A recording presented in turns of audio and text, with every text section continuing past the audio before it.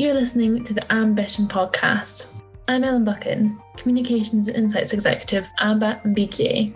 I was lucky enough to speak to Kevin Duncan, who's the author of over 20 management books and is a business advisor, marketing expert and motivational speaker. We spoke about his most recent book, The Intelligent Workbook, a visual guide to sorting out life and work. We talked about some of the theories in this book in more detail and also about some of Kevin's exciting upcoming projects. Here's that conversation. So thank you so much for being on the podcast today. Can you introduce yourself and tell me a little bit about your career, please? Certainly, yes. Nice to be here. So my name is Kevin Duncan. I guess I've been working for over 40 years now, which sounds an incredibly long period of time. But essentially, at the beginning of the 80s, I started in the advertising industry as an account trainee. And then I worked my way up and worked for 20 or so years in that industry. And then at the turn of the millennium, I set up on my own and I decided to write books and training programs. So I train people and I facilitate workshops and generally try to help people be better at the work that they do. Love to talk about some of your books. Your most recent one, The Intelligence Workbook, a visual guide to sorting out life and work. Can you tell me a little bit more about this book and maybe some of the inspiration and key themes of it? I called it the Intelligent Workbook, and I suppose there's a bit of a wordplay on it being a workbook because you can scribble in it. But the essential thought behind it was that about 10 years ago, I wrote a book called The Diagrams Book. And the origin of that was I noticed that people in training were using, instead of using, if you remember back in old lecture halls, people used to write longhand notes about what the tutor was saying. But I noticed that people were starting to do things like triangles and circles and arrows and all these types of things. And I found that when I put up diagrams, I got a good result. So I then looked at all my training materials and I thought, well, I wonder how many diagrams I've got. And the answer was 46. So I found 4 more and I wrote a book called The Diagrams Book with all those diagrams in them in a way that would help people express things on charts in a much simpler, pithier way than just writing millions of words. So fast forward to now, that book was really good to me. I mean, that was 2013, and I think we've sold 150,000 of those worldwide, and it's been translated into 16 languages. So the point about that was I kind of became the diagrams guy, and people always expected me to use them. So fast forward to now, and I thought it would be a really nice thing to provide a combination of lots of tiny diagrams with tiny bursts of words in between times to try to guide people how to do their work, get things done, think, plan, prioritize, even sell and negotiate and present. So actually it merges the visual with the verbal. So you've got very short bursts of advice interspersed with 200 small visuals to help you get it really fast. And why do you think this move to kind of visual thinking is so popular nowadays? Why is this the sort of thing that people are writing their notes in lecture halls? Yeah, and I actually don't have an official answer to that question. All I can tell you is that diagrams are culturally and universally understandable in a way that written languages and spoken languages aren't necessarily. So you can have a multicultural audience put a chart up, and as long as you've got the basics right and kept it fairly simple, then a very wide audience will understand it. So what I discovered, but I didn't know when I wrote it, is that when the Diagrams Book came out, I discovered there was this entire international area, if you like, of visual learning. And that's why I think we had so many overseas translations. So that's about as far as I can get, really, at explaining why. I don't know why, other than the basic principle that if you can show something rather than describe it, it gets everybody there faster and is probably a great help. Definitely. Diagrams are so much more easier to understand and easier to learn from. Yeah. So in preparation for this, I was watching some of the videos you made around these diagrams, and one which maybe called me out a little bit was the one on procrastination. Yes. People who work in sectors such as marketing, communications, like I do, tend to form a habit of working in a kind of like crisis pattern. Yes. And I was wondering if I haven't explained it very well, but could you explain a little bit more and maybe help me and other people who are listening, help them how to get out of that glitching from one crisis to another way of working? Sure, yeah. Well, first of all, the irony never escapes me that when we are in an aural medium, right? We are not showing anything because this is a podcast, and yet we're talking about something that's intrinsically visual. So I've become quite used to describing what these mini diagrams do so that listeners can understand what on earth we're talking about. So the one you're describing, which is all about procrastination, is essentially a little diagram that shows what you might call a college essay crisis. So if everybody can imagine a flat line, just as it were, going from A to B, from left to right, and it's totally flat until you get to the end at the far right, and then it suddenly bursts into a panic of peaks and troughs, like a little burst of static, if you like, on a radio wave. Now, that's an essay crisis, and it essentially means that you get briefed on a Monday, and you do absolutely nothing whatsoever all the way through the week. And then at the last minute on Saturday night or Sunday, you have a mad panic trying to get your thoughts together to deliver for whatever that deadline was. So now if people could imagine that line plus static, as it were, back to front, in other words, you do the hard work, the peaks, the troughs to the left-hand side, and then you have a flat line run, a smooth run to execution. And that is the correct way to work. As you had another diagram on motivation, and as I understood it, it's about how at the start of a project you're really, really excited about it, but then when maybe you have to start doing the hard work, or you realise it's going to maybe not as exciting once you kind of get past that first stage.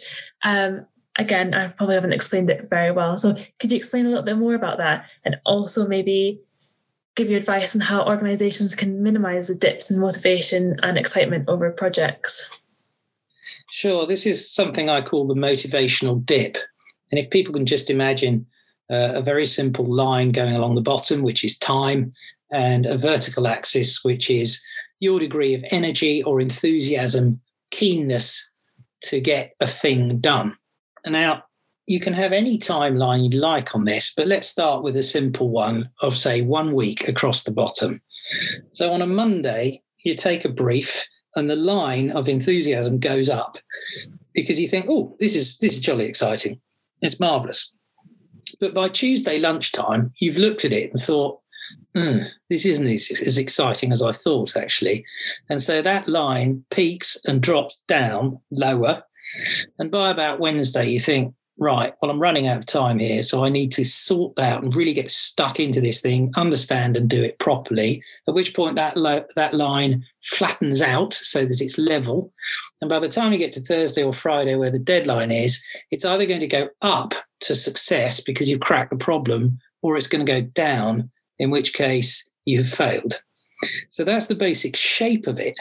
Where it gets very interesting is anticipating how, for example, if you're working with customers and clients, if you're working with colleagues or anybody of that type, you can predict when that slump, that motivational dip is going to happen. Whether you're motivating teams or you're doing something for a client, somebody somewhere is going to lose enthusiasm for the thing. And you can predict when that's going to be, even over, for example, a 3-year relationship. And so it's understanding that it's going to happen, which enables you to build in the things that anticipate it and make it less of a tragedy when it does happen. And we're speaking to kind of business school audience, whether that be student graduates or business school leaders. And I was wondering, in the context of this, and maybe in the context of someone doing an MBA, how could business schools minimise the students' motivational dips, maybe after the excitement of the first few weeks is over? Yes, okay. So let's take that as an example of, let's say, you could either do it per term if you were doing 3 terms worth of work, or over the entire year. And I suppose let's take the year. You could reasonably say, okay, I'm going to have a nice back to school mentality around about September. I'm going to get stuck in. It's all new. It's interesting. And then I do all right and I get through to Christmas. When I go back in January, I'm going to think, must I? And at that point, you've got a dip and you're going to have to get out of that. So by knowing that it's coming, you should be able to put in what I call tripwires, which are interesting things that stimulate you to make that thing more interesting.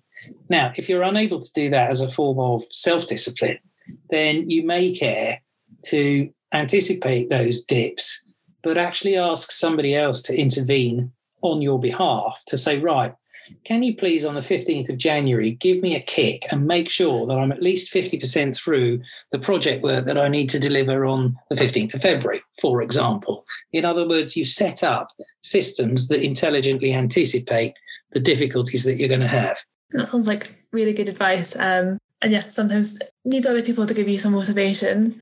I think that's the last diagram I'm going to ask you about. So one of the diagrams review covers personality at work and how much of your true self you show at work.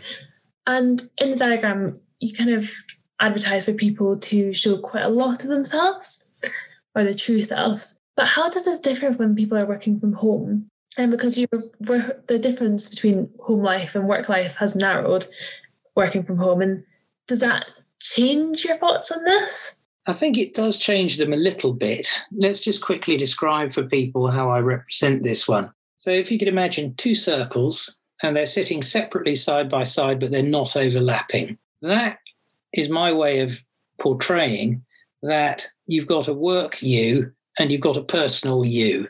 And in very extreme cases where people are utterly different to the persona that they portray at work, they can be totally different at the weekend in the evening, totally change their approach and go into work, in a place of work, an office, in a totally different frame of mind with a different attitude. Now, we can probably all see and understand that if an individual did indeed operate like that for a fair period of time, then they're going to be under intense stress because it's almost like acting. And it probably means that the culture that you're working in isn't sufficiently flexible or accommodating to allow you to be the person that you really are, in which case you're kind of faking it all the time. And the stress there and the dissonance is too much. So then we look at, well, how much overlap? And if there's only about a 10% overlap between your natural self and what you feel you have to be at work in front of other people, then that too is very stressful. So yes, I do suggest that if at all possible, people should work for companies that allow them to be themselves. And so that overlap level should be somewhere up toward 90%. So in that respect, you're totally relaxed. You can be yourself. You're appreciated for what your qualities are and your style and your character. And that allows you to do your best work. So that's, if you like, the backdrop. Now, when it comes to working from home, it's quite an interesting development because people no longer have to go into the office and, as it were, pretend to be something they're not. And they're not under that degree of scrutiny. So in that respect, it's a little less stressful because presumably people working from home can be themselves a higher percentage of the time, assuming they're not sitting in front of a camera being observed all the time. So what they can do then is turn on, if you like, that degree of appropriate behaviour in front of a Zoom call or whatever, and then they get a bit of a breather afterwards. So there are small benefits, if you like, but of course there's a huge downside because people are at the same time losing all the natural interaction that they have with teams when they're working in offices, and they're unable to pick up on-the-job learning because people aren't just physically together at the moment, which is a shame. What about for people who are leading teams who are working from home? Do you have any thoughts on how you can maybe help them? Because it must be a really difficult job. I think it is, and it depends hugely on the scale of the team. I mean, some of these calls that I've been on, you've had 50 people on there, you might have 100 and so forth. The bigger the number, the more complex it is, of course. Mm-hmm. A lot of my clients have come up with all sorts of ingenious ways of keeping people engaged. And most of them do have, at minimum, weekly check-ins and logins and so forth. I think it's important to blend the individual with the communal, by which I mean, if you've got a team of 20 people, then yes, by all means, you're going to have a 1 hour get-together to work out what everything's happening for the week, say on a Monday morning. But as a team leader or boss, I would pay particular attention to those people in these larger teams who aren't able to have their voice, as it were, in a way that they may have done if you were in the office. Now, one classic example of that is the distinction between introverts and extroverts. And of course, because of the nature of this online technology, in a weird way, it makes it even easier for extroverts to dominate these conversations. So let's take a bad scenario and say there's a team meeting of 20 people and 2 or 3 people, the louder extroverts, pretty much dominate the majority of the airtime, and they talk for 55 minutes out of an hour meeting, leaving 17 quieter people to strangely not really contribute or indeed get a word in. And if that's the case, that is a disaster for diversity, and it's a disaster for the more thoughtful, cerebral people who don't necessarily shout as loud but have a huge contribution to make. And so if I were a team leader, I would be understanding that phenomenon and really paying careful attention to getting a balanced contribution from my entire squad, regardless of how shouty they are. That sounds like really good advice. You're someone with you're very close to the ground in business, and I was wanting to ask you if you'd had any examples of really great innovation that you've seen from brands or organisations around having to adjust to COVID-19 and maybe just adjust to change. Yes, this is quite an interesting question. I think there are definitely 2 types of brands or products that have had to react to COVID in very different ways.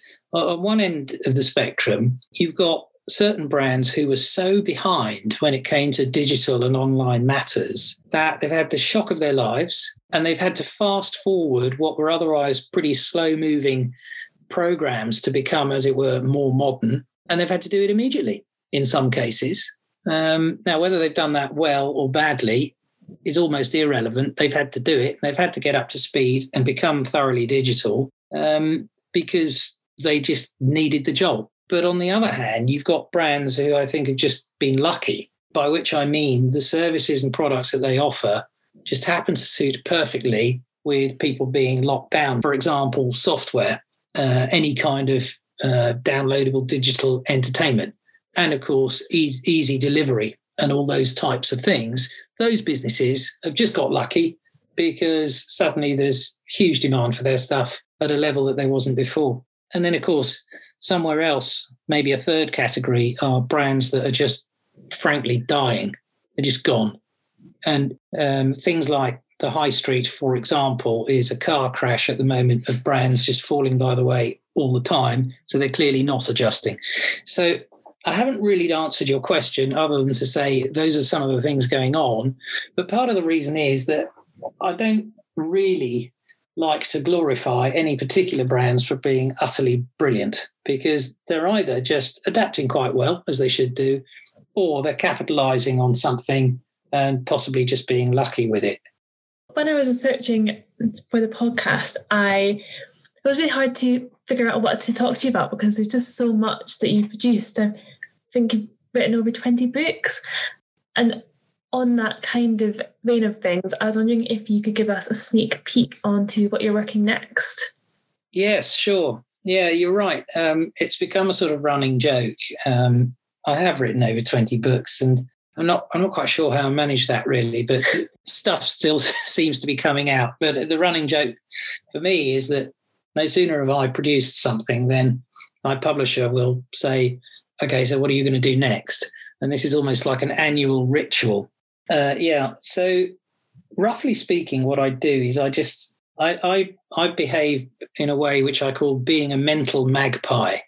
And that is just constantly being curious and having a look and reading a lot and looking for things I find generally of interest. And a bit like a magpie grabs a bit of jewelry and lobs it in a nest and doesn't know what it's going to do with it. I do the same thing. And I just shove these ideas and thoughts in a file and just ignore it. And then whenever my publisher says, can you write another one, please? Then I start rummaging in all that interesting stuff to say, I wonder what an interesting theme would be. Anyway, so to answer your question, the one I'm working on right now is called The Bullshit Free Book. Now, anyone who's looked at my stuff will know that I've been collecting bullshit for my entire career, over 40 years. And I've got over 2,000 examples and I've written dictionaries on the stuff. But a discussion I was having with my publisher went roughly along the lines, that is very funny, that stuff, in a way, but it has a very serious point to it. And that is that if communications and people's websites and their materials and business meetings and pretty much everything, all the way through to politics, is just full of bull, what on earth can we do about it, rather than just despairing? So what we came up with essentially is to try to write a book which analyses this stuff, but also tries to guide people through what on earth they can do to reduce the amount of bullshit in all the stuff they have to deal with at work. So I got it down to essentially 3 sections. The first section will be a very quick explanation and analysis of the history of bullshit and how we got to this stage. And it's quite fascinating in one respect because very little is actually written about the topic. There's no shortage of bullshit itself, but there's very much, there's no shortage of that. It's endless. But there is a shortage. In fact, there's an almost entirely absence of any sensible academic writing which tries to analyse why on earth do people talk like this? Because if you think about it, it's completely mad. Anyway, so I delve into that briefly at the beginning. And then in the second section, I analyse 100 pieces of bullshit. And these are particular expressions which crop up all the time. And instead of just sort of recording them there, I have a little method where I've researched and found out the origin of all these things, if it's possible to find out, because it's not true with all of them. But a huge proportion of them, you discover that they come from the military, they come from sports, they come from engineering, all sorts of places. And that in itself is fascinating to discover. And then I briefly, in about 3 sentences, explain the use and abuse of those phrases. Sometimes they can be useful, these phrases, but only in certain contexts. And other times they are just total abuse of the language. And then finally, I provide clearer ways of expressing what that piece of bull is trying to say. So on 1 page each, I do that 100 times. And then that enables us to get a full feel for where all this stuff is used and where it comes from. And finally, then at the end in section 3, I'm suggesting ways to communicate better and more clearly. And I sort of bring it all together in a manifesto for a bullshit-free world, essentially, which, of course, is nirvana. And it's never going to happen, but we can at least try. I might be pushing my luck here a little bit, but can you give me an example of what one of these phrases is? Oh, sure. Yeah, you're not pushing your luck. In fact, everybody's heard them before, I think. I mean, and it's interesting because I actually, as part of my research for the book, I put out a little post on LinkedIn and I had several thousand replies. I was essentially asking people, what is your most hated piece of bullshit? And I've got this sort of massive list of things. But I can give you loads of examples. So going forward drives people nuts because people will say, well, I want to talk to you about Project Hat Stand going forward. You think, okay, what direction would you like to go in other than that? Sideways? Backwards? Why did you just say that? Time moves forward. You've just wasted my time there. So it's a completely redundant pair of words, which just wastes everybody's time. And there are thousands of metaphors and things like going for the low-hanging fruit and all this sort of stuff. If anybody wants to get into those, they should buy the dictionary first, which is the Business Bullshit book, because that's essentially a companion research book, which will sit alongside the Bullshit Free book, which is going to be out in October, I believe. Well, I'm certainly intrigued and looking forward to giving that a read. Well, you're welcome. I've done the first draft, and around about now is when you get comments back and so forth. And then people start selling things in. It still takes quite a long time. It takes 4 to 6 weeks to print a book. Then you've got to distribute it and so forth. It's got a sort of rhythm to it. Very much looking forward to that coming out in October, did you say? Yeah, that's right. And it's the Bullshit Free book. mean, it'll be weirdly available for pre-order online already for what that's worth, but it's a long way off, isn't it? October, or at least it feels it at this stage. It does. Yeah. Thank you so much for being on the podcast and answering all my questions. You're welcome. Thank you so much to Kevin for being on the podcast, and I'm so excited to read his new book. If you'd like more about leadership, head to www.associationofmbas.com/ambition and make sure to listen out for the next Ambition podcast released every Wednesday.